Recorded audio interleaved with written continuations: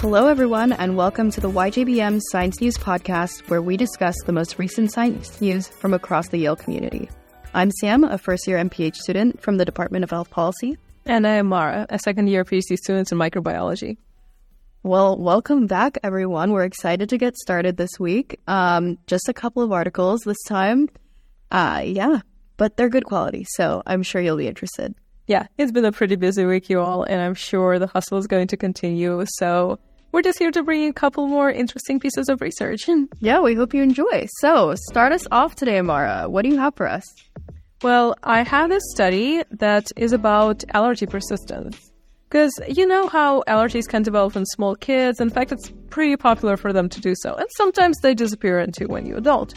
But sometimes allergies that are very consequential, let's say peanut allergy or say shellfish allergy, they can continue to adulthood and simply persist. So researchers from Yale, in collaboration with researchers from Mount Sinai, released some immunological studies related to this issue. So what is the current understanding of the immune mechanisms behind the allergies? So currently what we know is that allergic reactions are caused by our antibodies, which are, agents of immune system in our bodies that sometimes recognize the allergens. So this particular type of antibodies is called IgE. They're mostly implicated in different allergic reactions. This is usually what measure the different tests for allergies, right? So when they see and recognize an antigen, let's say a particle of peanut or something else they're reacting to, they attach to it, and then the other side of the antibody will attach to different immune cell that would release all kinds of inflammatory responses, which is what we see symptomatically, right? But the problem here is that those IgEs, they're produced by different type of cells called B cells. But out of all the B cells that are in our organisms, very, very small amount of them are able to make IgEs. Most of them make, let's say, IgGs, the ones that respond to infections, the ones we're mostly familiar with, right? So researchers have been wondering, where do all of the IgEs come from? Because it seems like they're coming out of nowhere. And this is really the question they wanted to ask here. Okay, and how did researchers approach the problem then? So this particular research was really observational. They weren't doing any kind of changes, but they took a cohort of kids with peanut allergies and without peanut allergies. So we're talking about like pediatric cases. And they did a lot of analysis of different populations of B cells. And what they found is that sometimes the B cells that can produce IgGs, they can switch to producing IgEs at some later time point.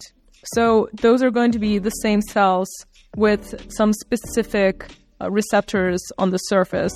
In this case, CD23, I think, was the one that they mentioned as well. They're going to start responding to the allergens. And they also found out that those types of B cells that are responding to certain allergens, people with them are more likely to hold on to their allergies as they proceed into adulthood. Oh, okay. So those types of people couldn't, for example, grow out of their allergy then? It seems that way. I can imagine there are a lot of limitations to the study because this is the first time something like this has been shown. And it's actually been a group of 2 studies in collaboration with other people as well that were published in this journal. But it seems really interesting to me because we're looking into those different subpopulations of immune cells that we would think are pretty well known. At least I know I had to memorize a lot of them during my classes. And we're going into deeper and deeper to single cell level understanding of what each subpopulation is primed to do, that everything has its own function. That's crazy. So what would be the impact of this finding? Well, besides just from scientific standpoint, right, how fascinating it is, in the publication itself, they noted that maybe it will allow to develop some sort of therapies in the future that perhaps would only target those cells. Because imagine, we do have treatments against allergies, right? We have antihistamines, we have EpiPens, but they do not target the cause of the allergy itself. They're very symptomatic, they're post-exposure. So the question becomes here, can we potentially develop some kind of therapies that would get rid of allergy altogether?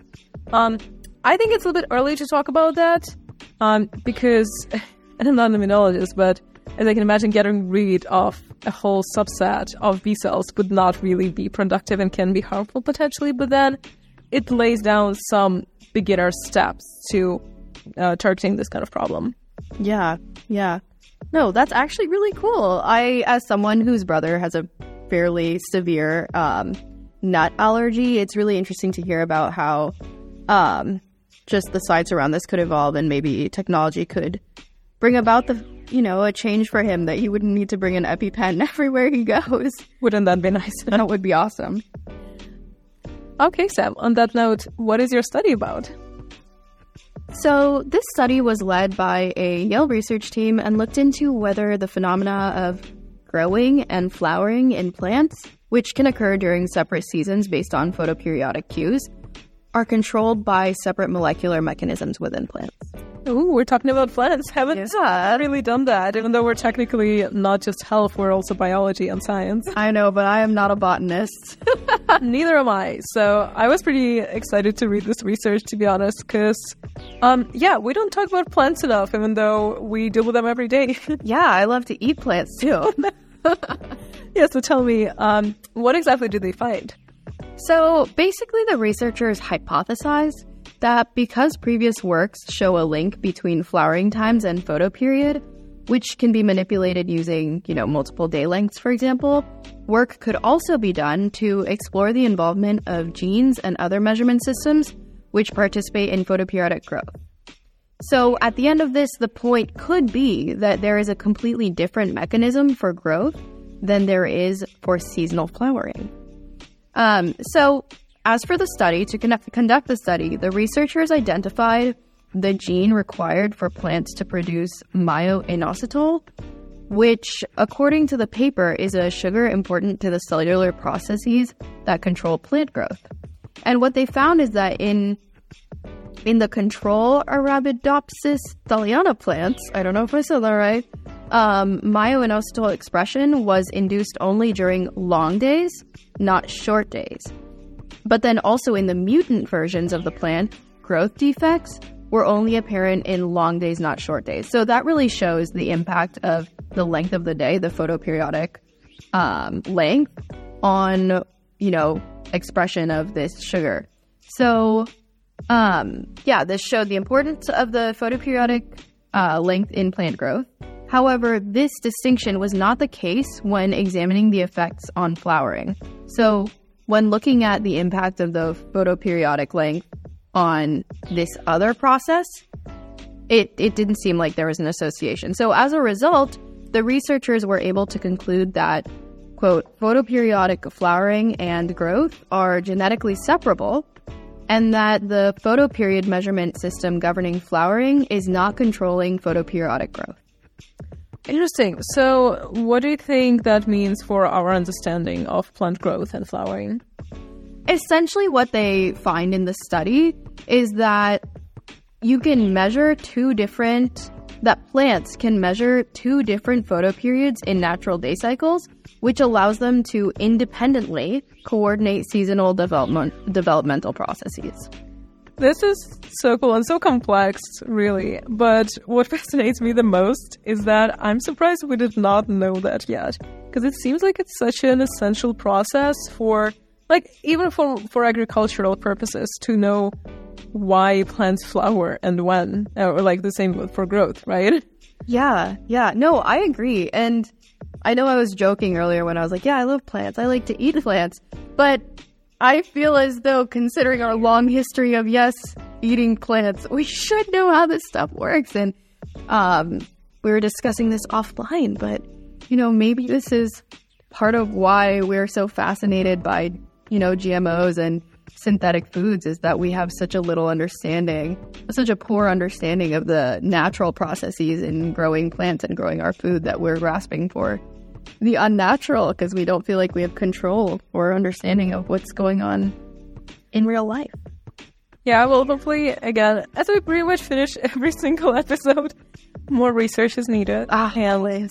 Yeah. No, I'm hopeful to see maybe more plant-related research because again, food crisis, stuff like that. Climate change, again, that's another thing I was thinking about when reading this research, because it directly relates to climactic cues for plants. I don't know how it's going to be impacted by climate change and with like the length of the day and everything, and the amount of sunlight being directed towards plants depending on the season. That is really interesting. You were so right. Well, thank you guys for sticking with us for those 2 articles this week. I think both of them were pretty fascinating. Yeah. Those very different. And we hope to see you next week. We hope to see you next week. Maybe with 2 articles, maybe 3, maybe 4. Who knows? Who knows? But thank you so much for listening, and we hope you continue to do so. Bye.